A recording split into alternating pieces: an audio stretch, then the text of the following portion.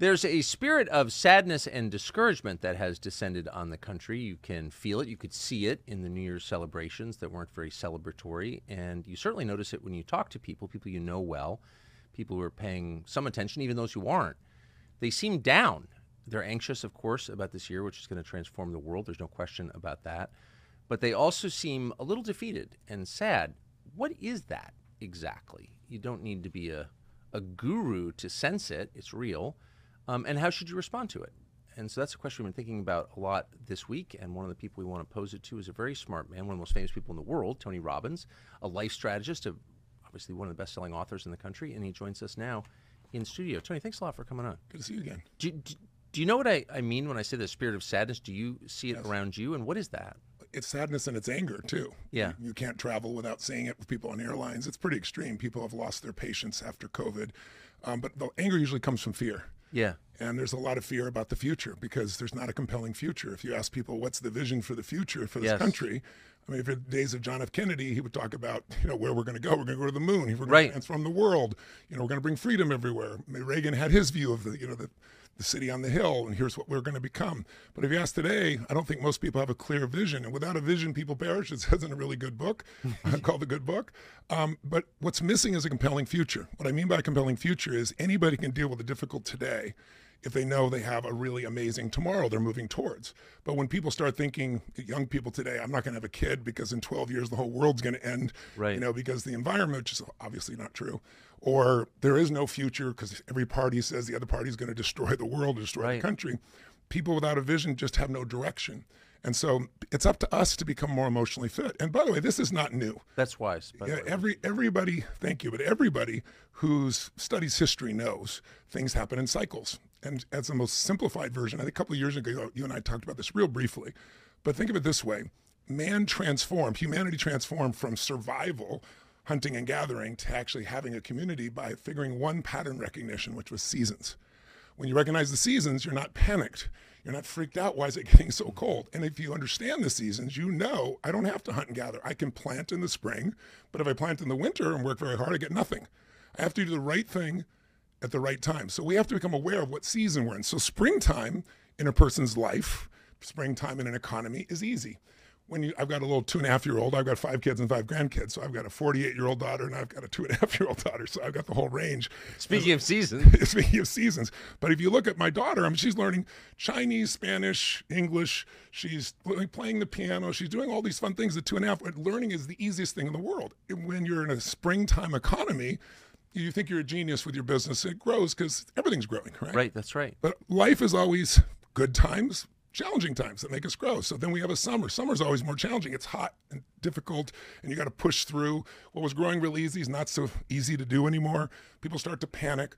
But if you stay strong and you keep pushing forward and keep growing, you get to go to the fall, another easy season, a beautiful season.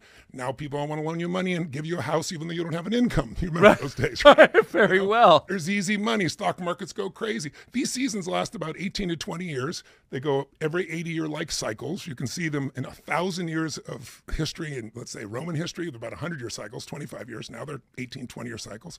But what follows the winter, the reaping time is the winter.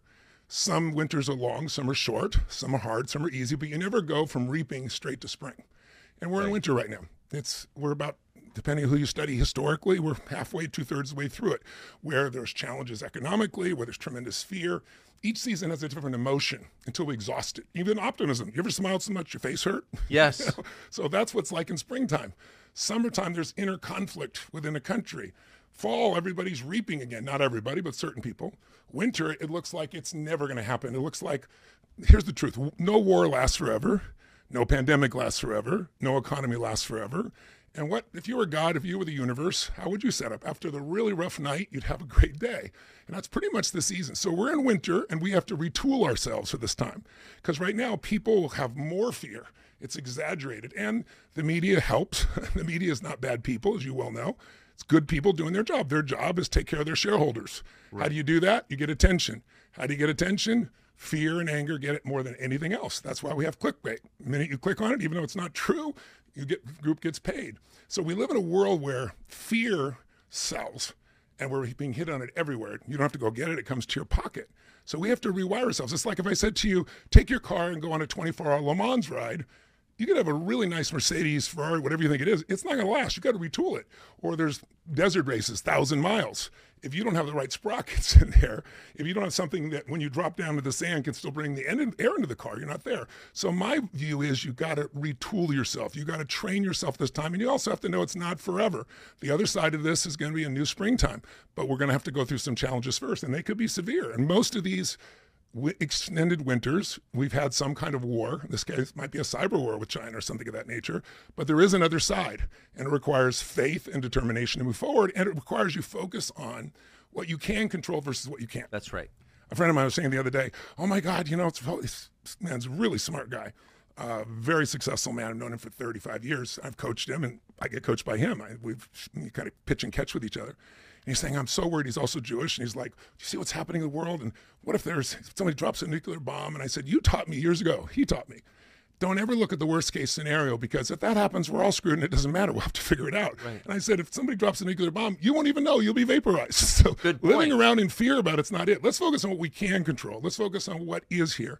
And then you start to build. And so I really think that people need to build a path from where they are to where they want to be. And that's really my focus in helping people to do that.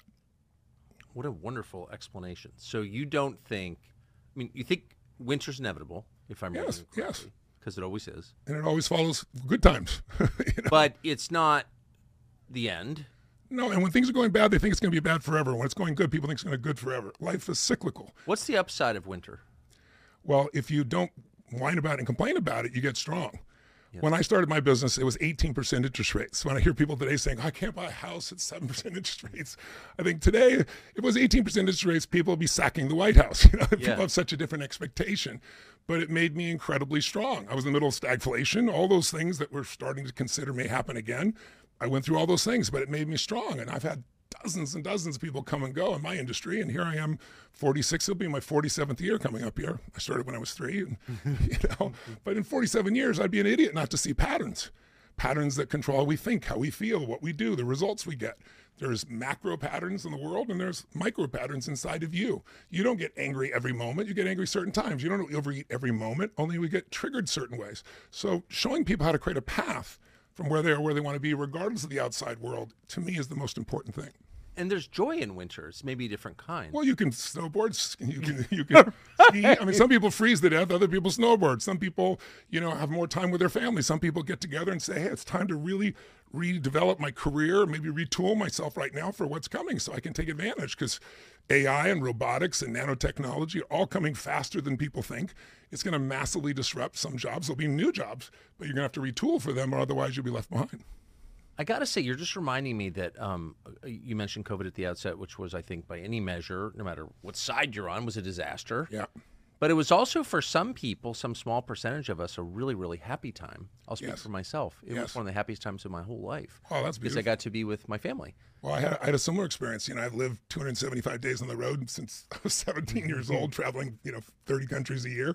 And suddenly I'm getting calls from Gavin Newsom's office saying, guess what? Your convention here, the stadium with 15,000 people, 100 people in the stadium. I'm like, how's that going to work, right? It's not worth the airfare. It's not going to happen. So I said, we'll go to Vegas. We'll move to Vegas. They'll never shut down Vegas. 1 week out with 12,500 people, they shut down Vegas.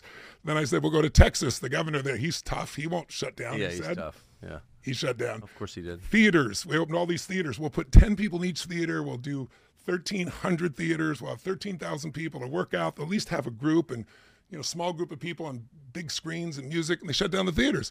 So it's like, I had to figure out how to serve people. So the first thing I did was I built a studio, 25,000 square feet, and I built these screens 20 feet high and LED 0.67, so I can see every better than if you and I are here in person, because you're bigger too. And I can see all these people at once, swipe and see another group. And so I grew my seminars from the 15,000 people to 40,000 people, because now I had people from 195 countries attending, and they were in their homes. And I didn't think it could convert that, but by bringing him on, I worked with the founder of Zoom, and I made it so that we could bring people up on screen, not just 1,000, but bring 25 and 30 and 40,000. I made some software so when people, instead of clapping, they'd shake their phone, sends an electric signal. So if it's one person, you don't hear it, but when 25,000, 30,000, it shakes the building. So it's real.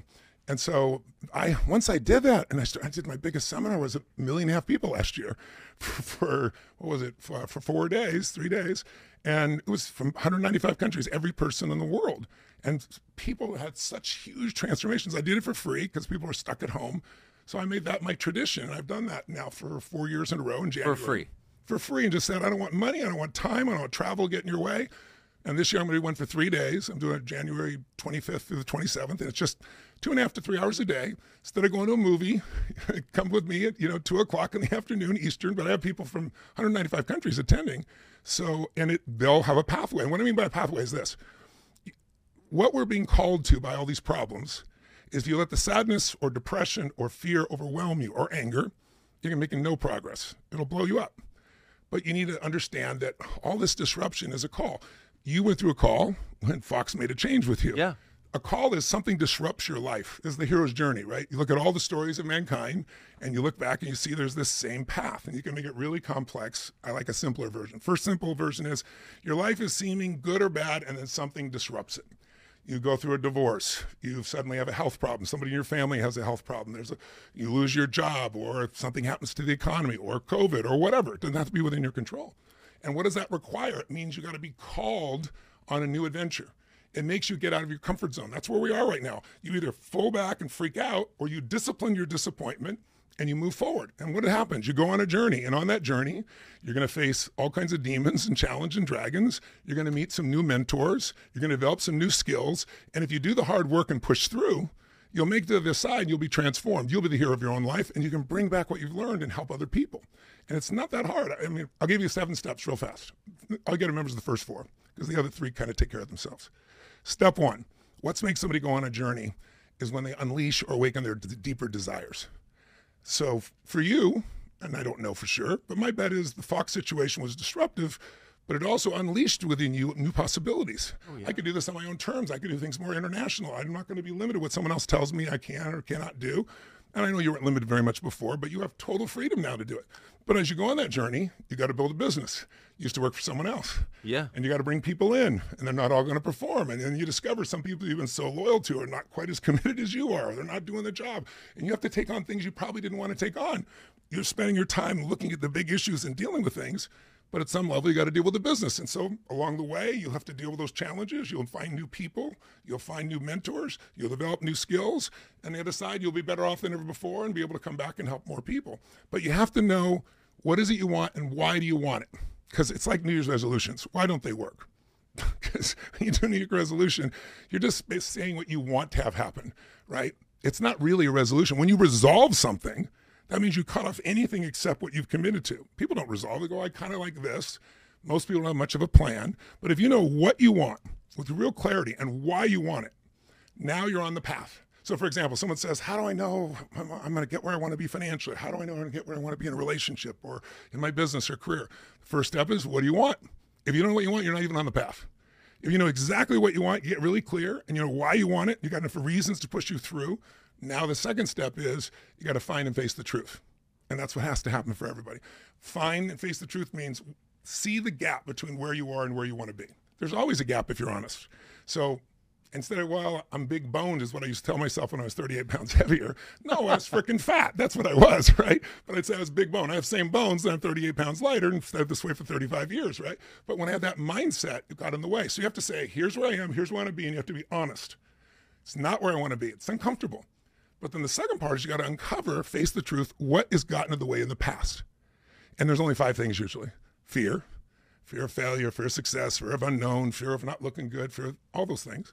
Or 2, a limiting belief, like I've tried everything. Once you believe that, you don't even try anything anymore. Someone trying to lose weight, that's the common one they'll say, because they've tried a bunch of things that didn't work.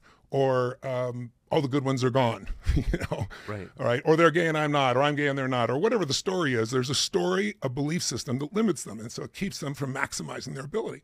Third thing that could have gotten in the way, some other emotion, overwhelm, stress, anger, resentment. Those things just shut down your progress. So you have to make a change. Fourth thing that it could be for you, well, it could really be that you just got some bad habits.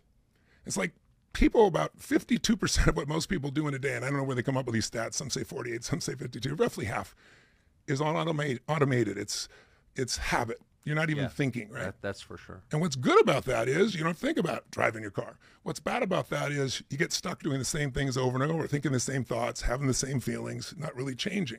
So you have to say, oh, there's some habits that need to change. I want to lose 24 pounds, and my first thing in the morning is go to Starbucks and have a mocha smoke or whatever, and it's just, you're not going to get there. You have to have a different set of habits. And then the fifth one is, or were you missing a skill? Like, for example, some people don't know what to do financially. They don't know how to invest, and so they don't do anything. And then they wake up figuring out, why am I so broke? Well, you're broke because you're a consumer. You're not an owner, you know? So you have to look at what skills do you need to get? Is there a skill for running your business? When I started my business, I had no skills. I had passion. I had desire. I had hunger. I had great abilities, but I didn't know how to run a business. So I learned those skills. And now I've got 114 companies. We do $7 billion in business across all kinds of different industries you can imagine. It's the most fun thing in the world because I know how to do it. So if you know what you really want and you face the truth and find the real truth, then you've got to put a massive action plan together. And that just means not a perfect plan, but just what are some things you do immediately start making progress? Because as you make progress, new insights will come to you. And then the fourth one, and I'll finish with that, the others are quick, is just you have to then do the hard work. You got to slay your dragons. You got to slay that limiting belief or that anger or that hurt or that sadness. You got to create that compelling future. You got to go get that skill. And then after those first 4 steps, you'll have momentum. Now you just need a daily practice, something that puts you in the place of doing the right thing each day so it becomes a habit. You need to measure more often. When I take over a company, the first thing I do is measure more often. And I find the things that matter, and I'll measure them not once a year, then you have a bad year. Measure once a month, you're not going to have bad years. You got 12 times to make it better. Measure it once a week, you won't have bad months. Measure it once a day. And some companies, when I take over, I'll measure some things 3 or 4 times a day because where focus goes, energy flows. And so now all of a sudden you're measuring and improving. You've been doing the daily practice, you'll then get to a point where you can celebrate. And once you celebrate, it starts all over again because you'll be called on another journey because we're meant to grow. If you ask, people ask me, what does it take to be happy? You met millions of people. What does it take? So many people are unhappy. Well, relationships are one of the keys to that, but there is one key even within relationship, progress. Progress equals happiness. If you go and achieve some huge goal, I don't know if you've ever done this, and then you achieve it, you have 1 or 2 experiences. You either go, is this all there is? Yeah. After you achieved it, which is horrible, feels worse than failing. Or you go, wow, this is amazing, and you celebrate. But how long do you feel good for after achieving some great goal? 5 years, a year, 6 months, 60 days? 20 or 30 minutes. 20 or 30 in that minutes. Range. That's Most people are in the 20 to 30 minutes to maybe 2 months max, right? Why? Because we're not meant to just sit at the table of success and get fat and feel bored. We're meant to grow. And when we grow, when we make progress, we feel alive. And what makes us feel most alive, I know in your life and in mine too, knowing you as a person, is when you grow, you have something to give. And what makes life meaningful is not just a happy life. It's not always happy, but a meaningful life is a life where you serve something more than yourself, something that gives you the energy and excitement, whether it be serving your kids and family or your business or something in your community or something in the world. That's what makes it work. But we all need to get on the path, and you can do this within a year. Where are you unhappy about? My body. Well, first step, do you know exactly what you want and why you want it? Okay, let's start there. Okay, second, you know what you want, why you want it? Tell me. Have you faced the truth? How big a gap is it? Specifically, how far off are you? Let's measure it. And then what's gotten in the way? Is it fear? Is it limiting beliefs? Is it some form of emotion that gets in the way? Frustration, anger, overwhelm? Is it some kind of habit you got, or is there a skill you need to get? Okay, great. Let's get a plan and let's go do the hard work. Those first 4 things will get anybody going. And once you do, you'll get the momentum that makes you successful. Among the things that scare people, maybe the top thing that scares people right now is going broke, as you said. And the U.S. economy feels unstable or squirrely or hard to understand, if nothing else. And most people, myself included, just don't have the skills to start 114 companies. They're just not good at Nor did I. Stuff. Yeah, but I would say, at least I'll speak for myself, I'm never going to have those skills. Yes. And so that's not an avenue that's open to some people, maybe most people. And so you just have a book out, Holy Grail of Investing, in which you talk to people who've been successful in investing, very successful. But if you could just lower the bore a little bit for the average person who doesn't have a ton of money to invest, who's really worried about what's coming, what would you recommend? Before I even talk about investment, the most important one is understanding what allows someone to have abundance in their life. And I grew up dirt poor, I think you know, and I had 4 different fathers, and they were good men. And we had no money and no food. And the reason, I know I don't know if I told you, but 2 years ago, I think I last saw you, and we've now completed the Billion Meals Challenge. I decided I want to feed 1 billion meals, and we did it 2 years early. We just completed it last year. Now I'm doing a 100 billion meal challenge. But why? Not because I'm such a good person, because I grew up poor and we had no food. And so I look back at those days and go, why were my fathers good men? Why were we broke no matter what, good times or bad?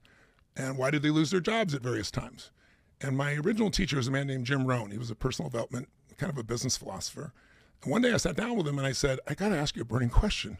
Like, how is it so unjust that here's a teacher who can barely survive, and then this hedge fund manager over here makes $1 billion a year? And he said, Tony, that's a good question. He said, think of it this way. We're all equal as souls, but we're not equal in the marketplace. I said, what do you mean? He said, well, I'm not being negative, but if somebody works for McDonald's, that's not designed to be your long-term job. Right. It's designed to get you as a starter job, and it doesn't pay very much because anyone can do it. Today, they got pictures. You don't even have to speak the language 100%, and you can do that job and learn it within a few hours. So it's not very valuable. So it doesn't make a lot. In fact, now it'll be replaced by machines. Lots of companies are working on that now in the fast food industry. So there's not a lot of value. Now, the guy that did the $1 billion that you have judged about, Tony, he said, those teachers you're talking about, some are great. I'm sure you've had some great ones. Some are not so great. And he said, and there's no standard, and there's a limited number of people they affect. There's nothing wrong with that. It's beautiful. But this guy that made $1 billion made $25 billion for his investors, which include people's pensions, their backgrounds. When other people are making 4 and 5%, he made 38%. So they're doubling their money every 2.5, 3 years versus doubling their money, let's say, every 10 or 12. So he's adding massive value. And I'm not saying you need to be one of those people, but what you do need to do is what's missing in our culture. Everybody's trying to figure out, what am I going to get from the government? What am I going to, what support? Why isn't things the way I want? Looking at the system instead of myself. And he said, instead, do more, work harder on yourself than you do your job. Find a way to become more valuable than anybody else in the marketplace. And if you continually do more for others, if your focus is how can I do more for others than anybody else, you'll win. That formula I got at 19 years old, and I've lived it. It felt real to me, meaning the way I kind of live anyway. But I made that the basis of every company I've ever built. And so the companies have become successful because everybody in that culture is, how do we do more for anybody else in the industry? And you do that over and over for years, you build a brand, and then people seek you out and you succeed. So the first thing is, what can I do to become more valuable in the marketplace? They asked Warren Buffett the other day, they asked him, how do you feel about inflation? And what should we do about inflation? And I remember when I interviewed him, I asked him what was the best investment you could ever make, and I thought the best investment he'd ever make. And I thought he'd say Coca-Cola or Geico. I know the companies invested in. He goes, Tony, it's what you teach. I said, well, I teach a lot of things. Which one? And he said, I have all these ideas, but they would have died on my lips, but I learned how to communicate. He went through Dale Carnegie. He said that skill was the most valuable skill. And he said, I tell people, if you want to do well in inflation, and inflation's 8%, 5%, 10%, all you got to do is be 8, 10, 12, 14, 15, 20% more effective, more productive. How do you do that? You invest in yourself. He said, that's the first investment you do. No one can tax it, and it grows. If the dollar goes down and we go to shekels, if you're a great doctor, you're a great, web designer, you're a great whatever, you will be paid extremely well. But you have to be focused on adding value, and you've got to become more valuable yourself. So that's where it starts. Second step, I've written 3 number 1 bestsellers, and 2 of them, the last 2 were financial ones. This would be my final 3rd one in the trilogy. In the first one, I interviewed 50 of the most successful financial people in the world, the Ray Dalios, the Warren Buffetts, the Carl Icahns, to find out what do they do different and to find out, is the game winnable? Because after 2008, it feels like the game is rigged against people. Is the game winnable, exactly. Yeah. And so I went out and I thought, I can ask some journalists that. They'll tell me their point of view. That's great. But let me talk to people that started with nothing and have become the most successful in the world in their section, in their business. And so I got a chance to have access to those people, and one led to another. And wow, it was a 4.5-year journey. And I wrote Money Master the Game out of that. And I was able to show, yeah, you absolutely can win the game. First step, answer your earlier question, you've got to start becoming an owner instead of being a consumer. Our entire society makes you a consumer. So you buy an Apple phone every year or 2 or 3, but you don't own Apple stock. What are you thinking? Right? The only way you're going to become wealthy is either start a business or become an owner of businesses. You don't have to be a great entrepreneur then. You just have to invest in some smart people in that area. And so the process of learning how to do that by just doing 2 things, taking a percentage of what you earn, no matter how little it is, and locking and automating that to go in an account where you don't see it, that's the first discipline. There's a guy I wrote about in my first book, Theodore Johnson, worked for UPS. Never made more than $14,000 in a single year, retired with $70 million. He was a driver. Everybody loved him. He lifted everybody's state. If he was sick, where is Theodore? But a friend of his said, we're going to take 20% of what you earn and we're going to make you wealthy. I'm going to tax you 20%. He said, I can't live on $14,000 a year. He goes, we're going to automate it. It's going to disappear. You're going to adjust. But that money is going to be your future. That money compounded through just investments in the stock market and UPS to $70 million. He gave away $35 million while he was alive. So you don't have to be a superstar business person. You got to be an owner. So that's number one. 2, I wrote Unshakable because I didn't know when. Nobody knows when. Obviously, the markets are going to correct. Obviously, there's going to be a crash, as there was in 2020. I wrote it before that. And I just showed people how to be unshakable that time, how to win during that time. This book, though, I got really excited because when I wrote those first 2 books, I learned 4 things that every great investor does. Really, like Ray Dalio is a macro investor. Somebody else might be a value investor, like, Warren Buffett. There's all different types of investors. They all, 50 of them, agreed on 4 things. First, this sounds stupid, they're all obsessed with not losing money, which is the opposite of most investors. We're trying to figure out how to make money because they know if I lose 50% on a stock, I don't need to make 50% to get even. I got to make 100%. I had 100,000, it drops to 50. I can't just go up 50%. I got to go up a little higher than that to get back there. So they're obsessed with that. But how do you do that? Well, Warren Buffett has a philosophy. He says, rule number 1, investing, don't lose money. Rule number 2, see rule number 1. Well, that sounds really nice. How the hell are you going to do that? Second principle, they all agreed on something that sounds complex. The most important part of your investment future, you don't have to be a genius, is what's called asset allocation. Big words. All it means is you have a certain amount of money to invest. $1,000, $1 million, doesn't matter.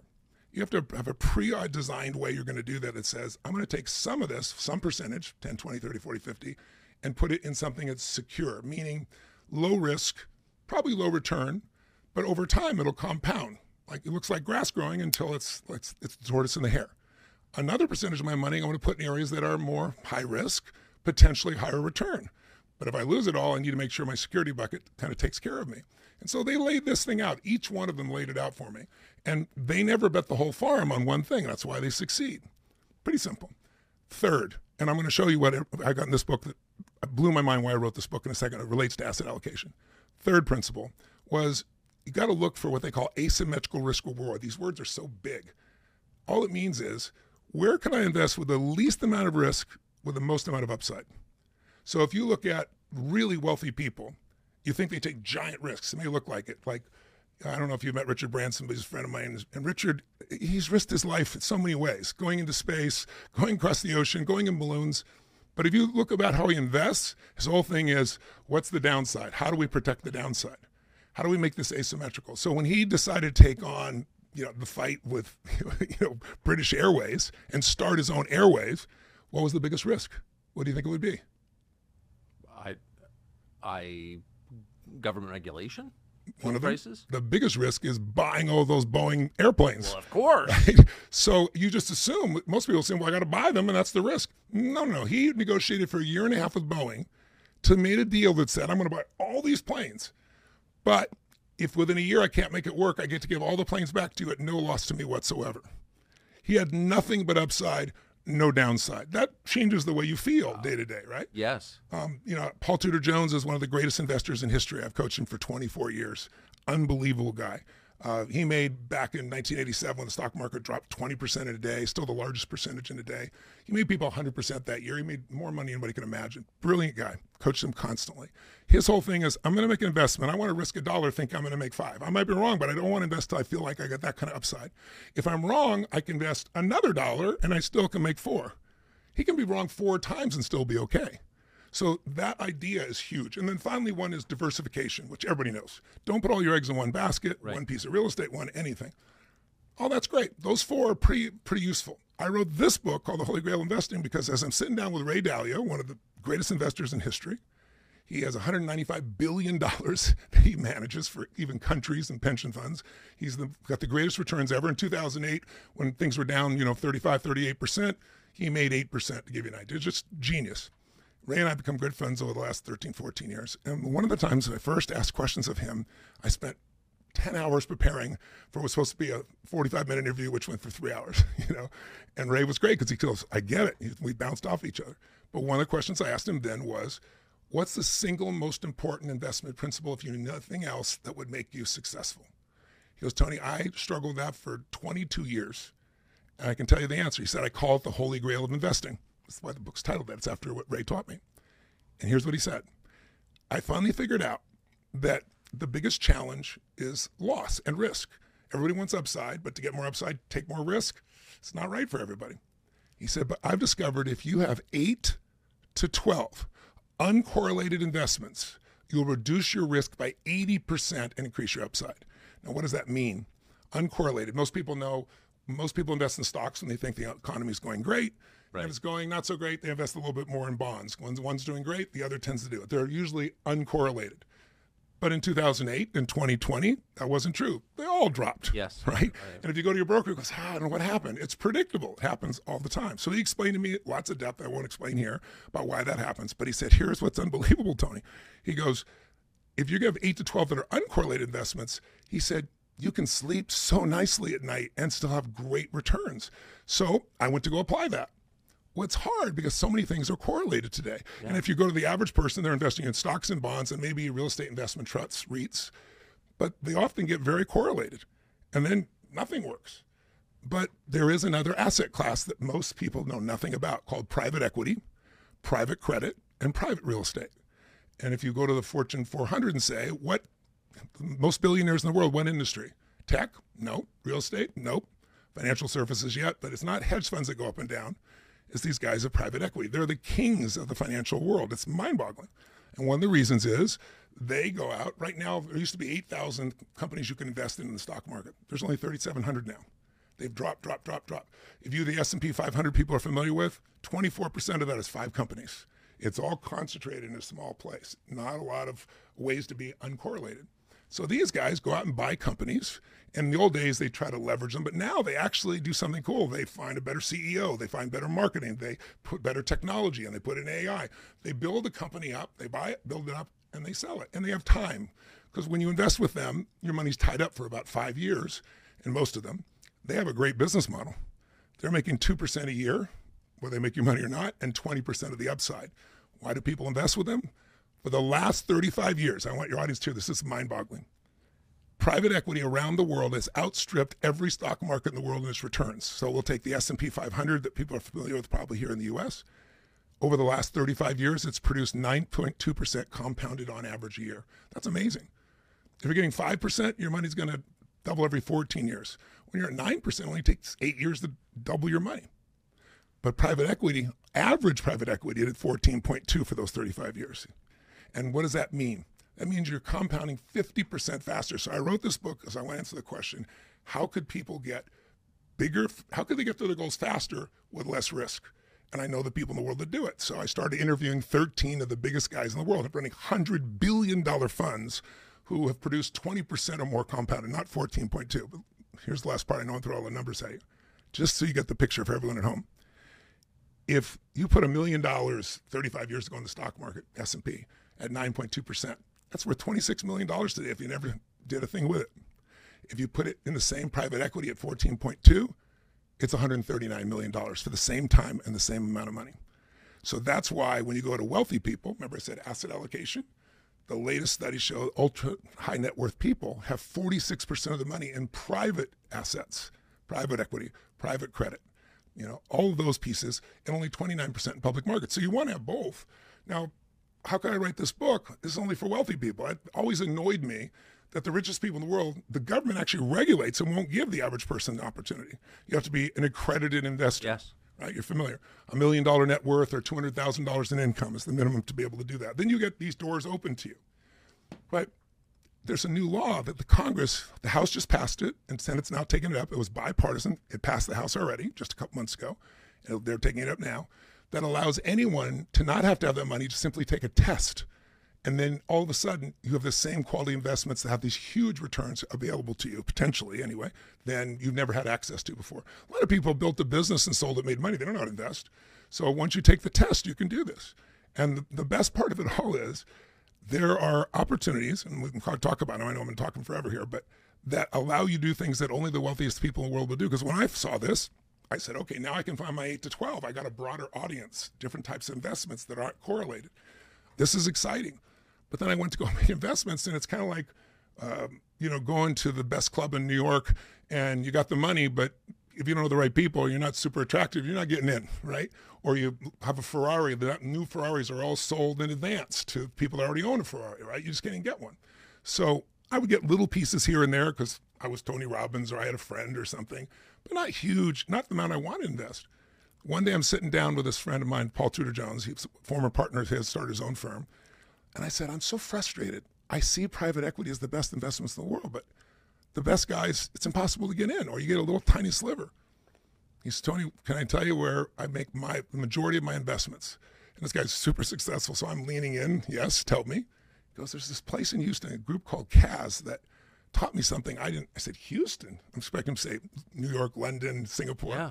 He goes, that's off the beaten path, but they're the best at this. He goes, there's a way for you where you don't have to try to get in, where you can buy a tiny sliver of the ownership of the companies that own all those funds. And then you get the 2 and 20. You get cash flow and the growth like you're an owner right side by side with them. I said, what? And he started explaining to me how that happens. And so now I own a piece of 65 different private equity firms, like Vista, $100 billion firm, written by one of the smartest people I know, Robert Smith. He built things in the SaaS industry. I have them across different industries. They're all multi-billion dollar, 10, 20, 30, 40, 50, $100 billion firms, and I have a sliver of each of them as an owner. And then I don't just get one fund, I get all the funds, the ones they did in the past, the ones they're doing now, the ones they do in the future. So that's just one example. Another example is people were trying to get returns on bonds forever. Now they've gone up, 4 or 5%. They're reasonable.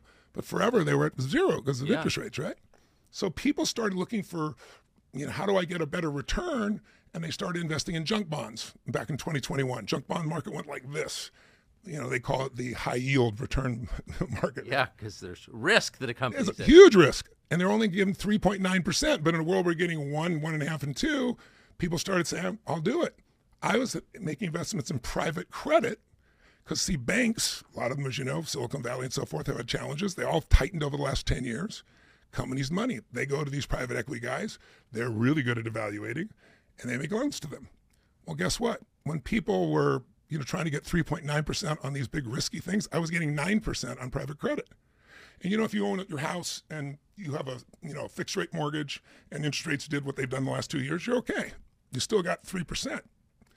But if you have an adjustable mortgage, it's different, right? A floating rate. Well, business loans are on a floating rate.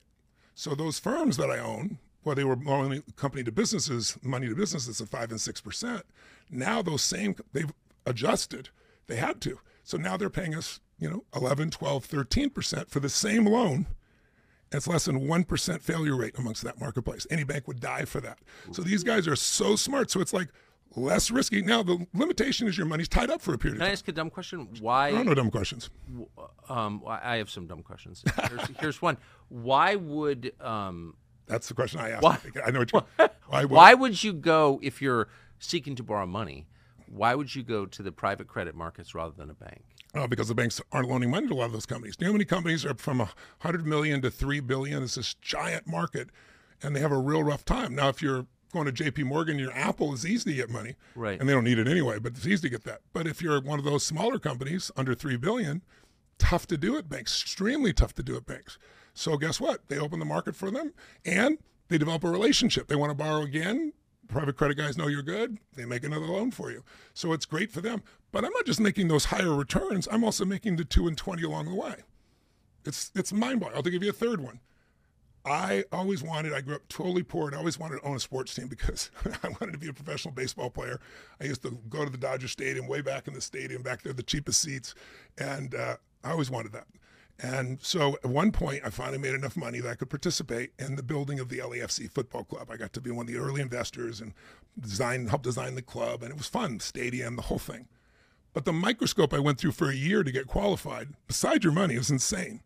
A new law was passed over the last 3 years that a few firms have been able to participate in because they don't use leverage. And you can now invest in companies and get a little slice of teams, multiple teams. So I worked so hard to have the LAFC. Now I have a piece of the Golden State Warriors. I have a piece of the LA Dodgers. I have a piece of the Boston Red Sox. I have a piece of the Pittsburgh, what do you call it, hockey team. I mean, it's amazing. And what's amazing is this used to be putting butts in seats, but what this is something not correlated to the stock market, nothing at all. When we have inflation, they charge more for the hot dog and people pay it because they have fanatics. That's what fan means. Right. Fanatics are people that, first of all, you've a legal monopoly. No one else can compete with you in that city. That's pretty amazing. Second of all, you got fanatic fans. Third of all, you have a business that does well, even in inflationary times. And if you know, Michael Jordan paid, $38 million for his piece of his team, NBA team. He just sold it 12 years later for $3 billion and kept some of it. That's the kind of growth. In the last 10 years, the growth across Major League Baseball, NBA, hockey, and soccer, which are the ones I own together, have averaged 18% compounded per year. So to give you a sense, like at 20%, your money's doubling every 3.5 years. At 14%, about every 5 years. So if you want to get to your goals quicker, these are fun ways to do it, and they never were available before. You won't find this in any of the books that I'm aware of anywhere in the world because it's kind of part of this network of people. But you can become that now because you'll be able to tap into this just by either being qualified or getting the education to qualify yourself and taking the test. What's your view? That's fascinating. What is your view of debt? So a lot of people feel like they're trapped because they are maxed out on their credit cards, honestly. So what do you do about that? Well, you have to pay it down. You have to develop a plan. You got a spending plan and or find a way to earn more by finding a way to add value, some new skill, new ability, some new business, some new hustle that you're going to do on the side.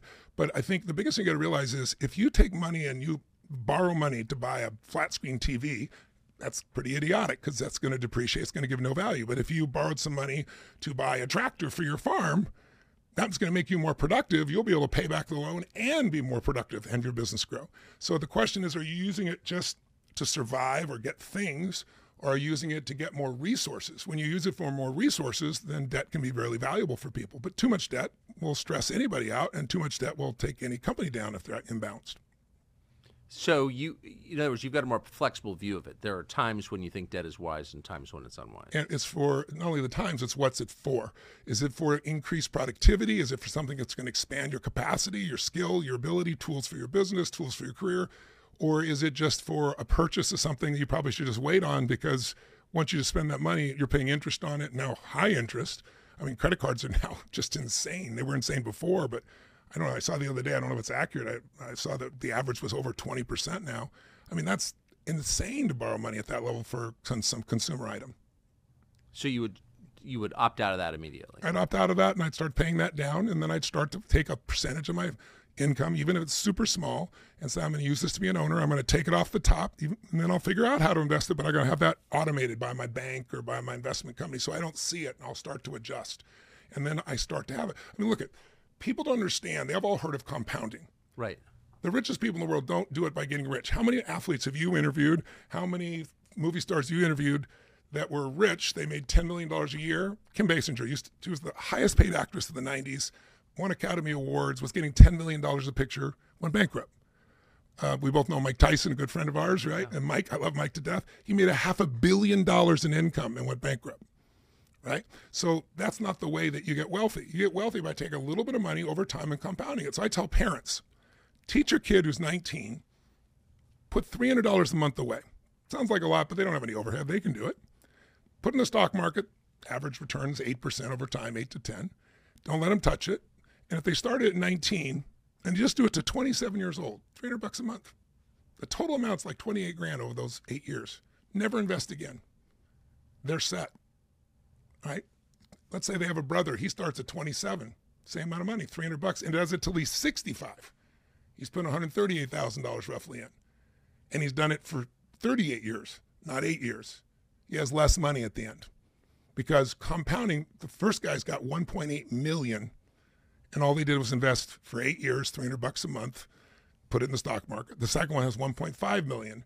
But he didn't have as much time. He took longer to do it. He started later, so he didn't get the same level of compounding. So compounding, just like the million versus the 139 million, 26 for 139, it's both getting in the game and it's where you put it. And so this book is trying to show people where you put it. And then I interviewed 13 of the masters of the universe and found out, like, what is their approach? And ironically, it's what I taught you earlier, what I mentioned earlier. Their whole focus is not to just buy a stock when it's down or buy a company when it's down. They want to buy a company right. But the whole thing is, how do we add value? How do we take this company and make it more valuable than it's ever been, and then take it public or sell it to a bigger company? And that's where they make their profits. And their other value is they don't drop as much because when markets go down, they can buy. When markets go up, they can sell because they've tied up your money for 5 years. So all your money can't go in those types of investments because you need some liquidity. But it's, if you're going to want to try to maximize to get to a retirement in the world we're in today, it might be nice to have the smartest people in the world on your side and be their partner, making 2% right beside them as an owner in the business and making 20% of the upside. Think about it. They have these are very few of them this small, $1 billion in funds. They're going to be guaranteed 20%, right? That's what their 2% is going to give them $20 million a year for 5 years. They're going to make $100 million whether they make money or not. And most of them are good at making money. So in 5 years, they take the $1 billion to $2 billion. Didn't have to hire a ton more people, and they're going to make 20% of the upside. They make $300 million on $1 billion. That's why there's more of those in the Fortune 400 than any other industry. So I said, there's a good pathway. Perhaps that's a path you and I should take advantage of, as long as we're smart enough to see what's there and willing to educate ourselves instead of living like I can't do it and the game's against me. Well, there are some things. So that's actually what I wanted to close on, since we began the conversation by my noting that there's a sadness palpable, and you pointed to the reality of that and then suggested an upside to it, or at least a different way to think about it. Yeah. You've mentioned twice the perception that people have that's grounded in some reality that the system is rigged and you kind of can't win. You said it emerged after 2008. I think that's right, but it's only become more profound. I mean, people really feel that way. True. What do you say to them? I say you got your experience of your life is not your life. Your experience of your life is the life you focus on. So right now, if I want to figure out what's wrong, I'm sure I can find a million things. I got 100+ companies, lots of employees all over the world in different industries. What are the chances right now somebody's screwing up? If screwing up is doing what I don't think they should be, 100%. I can focus on it, be all stressed out, or I can focus on what I can control. I can focus on what can be done, focus on what's great. What's wrong is always available, so it's what's right. So we've always had problems like that. Study history. I hear people talking about this is the worst time in history politically. We've never been at each other's throats like this. And I don't have it with me. I wish I did. I could pull it out for you. I have this little write-up that's 2 different posters that were during the time of Adams versus Jefferson. If you read what they were saying about each other, it looks calm compared to what Republicans and Democrats and liberals and conservatives say today. We've always had it's cycles. We go through cycles. And if you know cycles, you're not so fearful. You say, okay, this has happened before. What do I need to do to take advantage of this? But if you just go in a mindset of, oh my God, it's rigged against me, I can't win, then it's self-fulfilling. So you have to not be one of the many. You have to think differently. You've got to educate yourself. One of the biggest things Jim Rohn taught me is he said, look, if you want to have an extraordinary life, you need to feed your mind and not let everybody else feed it. And so when I was totally broke, my mom kicked my dad out. She chased me out on Christmas Eve with a knife. She wouldn't have killed me or anything, but I wasn't going back in that house. She was a little crazy. She abused alcohol and prescription drugs. And I love my mom. I wouldn't be who I am without my mom. But it was. But I assume you're bigger than her. I am bigger than her, but I was 5'2" in high school, 5'1", and she grabbed me here and smashed me against the wall, poured liquid soap down my throat. I mean, she was, and you learn to acquiesce. But anyway, my point is, I was on my own trying to figure out what the heck am I going to do. And, it's Christmas Eve. I'm sleeping on the hill and it starts raining. I sleep in somebody's, friend of mine's laundry room. And then I felt so depressed. I remember Jim Rohn, I'd met him when I was 17, saying, every day you got to stand guard at the door of your mind. He said, you should read 30 minutes a day. Not what comes to these days on your phone, not clickbait, something philosophy or a skill or a psychology or a tool that makes you better every day. Just 30 minutes a day, it'll change your life because you're feeding your mind something different than what everybody else feeds them. And so I put this little 5-step plan together back then. I did it again back in 2008 because I had all these companies, not the same number as now, and it was rough. In 2008, my billionaire friends were in trouble, and so was my barber. I mean, we all were affected by it. And I did the same 5 steps. Step 1, if you want to be emotionally fit, if you want to be able to say, when all hell's breaking loose, I can still do incredibly well, you've got to every single day do something to feed and strengthen your mind. So for me, that's reading 30 minutes a day or doing an audio. That's easier because I call audio net time, no extra time. I can do it while I'm driving, while I'm working out, and I get to feed my mind something different than all the crap that comes to you that's designed to get your attention and make money from you. That's right. So every day, 30 minutes a day, and then Jim Rohn used to say to me, I'll never forget, he said, Tony, he goes, I got a question for you. He said, if if your worst enemy puts sugar in your coffee, what's going to happen? I said, you're going to have sweet coffee. He said, what if your best friend, a family member, somebody you love, by accident drops 1 ounce of strychnine in your coffee?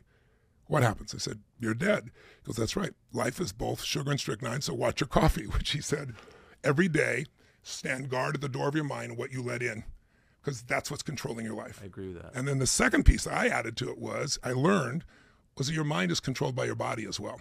You can't separate them. So every day you got to feed and strengthen your body in some way. You got to push it beyond what you're comfortable with. Today, most people are so unhappy in their work. I just read the study the other day. It's 38% of the people, it's like up 33% from the early days of COVID, are totally unhappy in their work. They want to do something else. They don't look forward to it.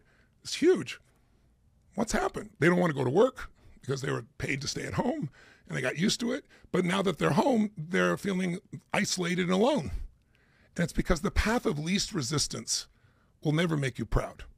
It'll never make you happy. It'll never make you strong. You get strong building muscle by pushing against something that's difficult.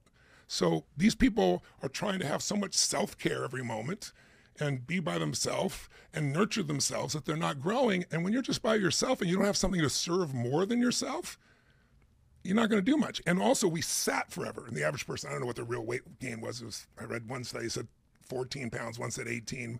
I don't know what's really real, but most people gain weight and they were sitting doing nothing.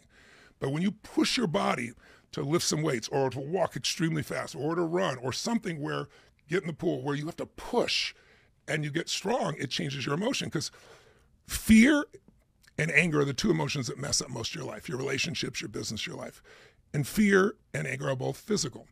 You get really fearful. I don't know if you've ever felt that in your gut or the back of your throat. You know, it's physical, but so is courage. Courage is you're scared, but you do it anyway. But that's also physical. It's a sense of certainty. And when you push your body, you get it. Third, if someone's listening saying, how do I have a better year? Third thing you got to do is find some great role models. Because in spite of all the BS you hear out there, yes, I'm no dummy. The majority of people are not happy. They're not fit. They don't have great relationships. They don't have great passion. They don't love their work. But that's not everybody. I like studying the few who do, finding out what they do and do what they do. Sow the same seeds, reap the same rewards. So you find great role models. Role models make it real. And then fourth, you need a massive action plan. You got to get yourself in action, not wait till everything's perfect. And if you try something and it doesn't work, try something else. If that doesn't work, try something else. Most people try it, it didn't work, and they give up.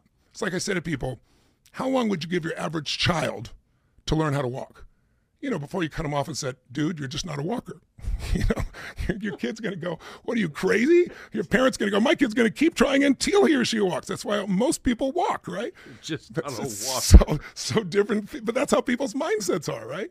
So if you have a massive action plan, you keep changing your approach, you'll get there. And then the fifth step to me, and I did this way back then, was go find somebody worse off than you and take care of them, do something for them. Yeah. Because that always changes the game. So I was fed when I had no money and food, so I fed 2 families, and then 4, and then 8, and then 1 billion meals now. Now I'm working on 100 billion. I couldn't even conceive that kind of number then. I did what was in front of me. I fed 2 families, and it felt so amazing, because when I was with these families, I didn't go as the person giving it. I went as the delivery person, because I didn't want to offend them, but I wanted to see the impact. And to see these families, their lives change, and their families and their children change, and everything else, and the joy in their life. And I know for me, it wasn't the food that changed my life. It was that day when I got fed, I made a new belief that strangers care. And if strangers care about me and my family, then I need to care about strangers. It's one of the reasons I'm here today. So you can change somebody's life by doing that, but also it creates contrast. You think your life's so difficult, and you see somebody else's life. Totally right. Or you travel the world and you realize America's a pretty damn good place with all its flaws. It's as good a place as any place on earth for most people. So it's just it's providing those steps, those little things you can do can change it all. And that's, by the way, what I'm doing. I'm doing this again this year. I want to just mention, so if people want to join us. It's the whole focus of it's a 3-day seminar. It's 2.5, 3 hours a day, 3 days in a row, the 25th of January to the 27th. Starts at 2 p.m. Eastern, but we have people all over the earth, 195 countries that will attend. You'll be connected to over 1 million people in our community who can help you and support you. But the kind of results people got by doing that when they were stuck at home before, because you can do it from your home or your office with your friends, family, by yourself. I had one guy the one that stands out for me is this guy. I had to bring him up on screen. I interact with people. And this guy is in his bed. He weighed over 700 pounds. He'd been in bed for 6 years, naked. His brother died. He took some drugs to try to deal with it. Those drugs affected his body. And he had breathing oxygen. He was told he'd never be able to breathe on his own without the oxygen. In bed, has to go to the bathroom, never gets up to go to the bathroom, never been out of the bed. And he got so inspired that he took not a coat hanger, but like one of those little light metal things. And he started doing this little daily practice of doing these exercises. And I gave him, a task. I said, you do these things, you get to where you can go to the bathroom, you get to where you can drive a car again, I'll fly you to my seminar as my guest, and we'll take it next level. We'll have you walk on fire. We'll do the whole thing. He got inspired. He did this, got muscle strength, got off the oxygen, made it to the bathroom. I think it took him 3 months. He was 700 pounds. He's lost 310 pounds, to give you an idea. Came to the seminar, transformed his life. And he never would have seen it because he never come to a seminar. He'd be in bed. Had this guy that was just got out of prison. I just saw him 2 weeks ago. And he's a pretty tough guy, tattoos all over his body. People treated him mean. He got really mean. He was really horrible with women, went to jail, and got out, and he had a little girl and couldn't see her. They wouldn't let him see her. And so he set a goal to start changing himself, started doing all these little daily practices. And I saw him 2 weeks ago. He's got full custody now. He's able to be with his daughter. He's coaching other people. He attended the seminar in his truck. He was driving a truck for a living, getting out of prison. He'd pull over and he's watching on that. And so a woman who lost, her baby, her child at 2 years old to cancer, is horrific. Seeing her change, seeing people double or triple their businesses. So we have amazing abilities. It's no BS to say you can go from where you are to where you want to go, but you'll never get there with, it's all rigged against me. Some of it is rigged against us. It's true. But that doesn't stop you from being able to still create an extraordinary quality of life if you build a path. Amazing. Tony Robbins. Thanks for having me. There's a reason you're famous. I appreciate it. I want to tell people, go to Time to Rise Summit. thetimetoRiseSummit.com. No charge for it whatsoever, and you come attend from wherever you are. I should also say, for those who don't know, Tony Robbins knows more people in the world than anyone I've ever met in my life. Well, we have some mutual friends. It's unbelievable. Anyway. Thank you. Thanks for having me. Free speech is bigger than any one person or any one organization. Societies are defined by what they will not permit. What we're watching is the total inversion of virtue.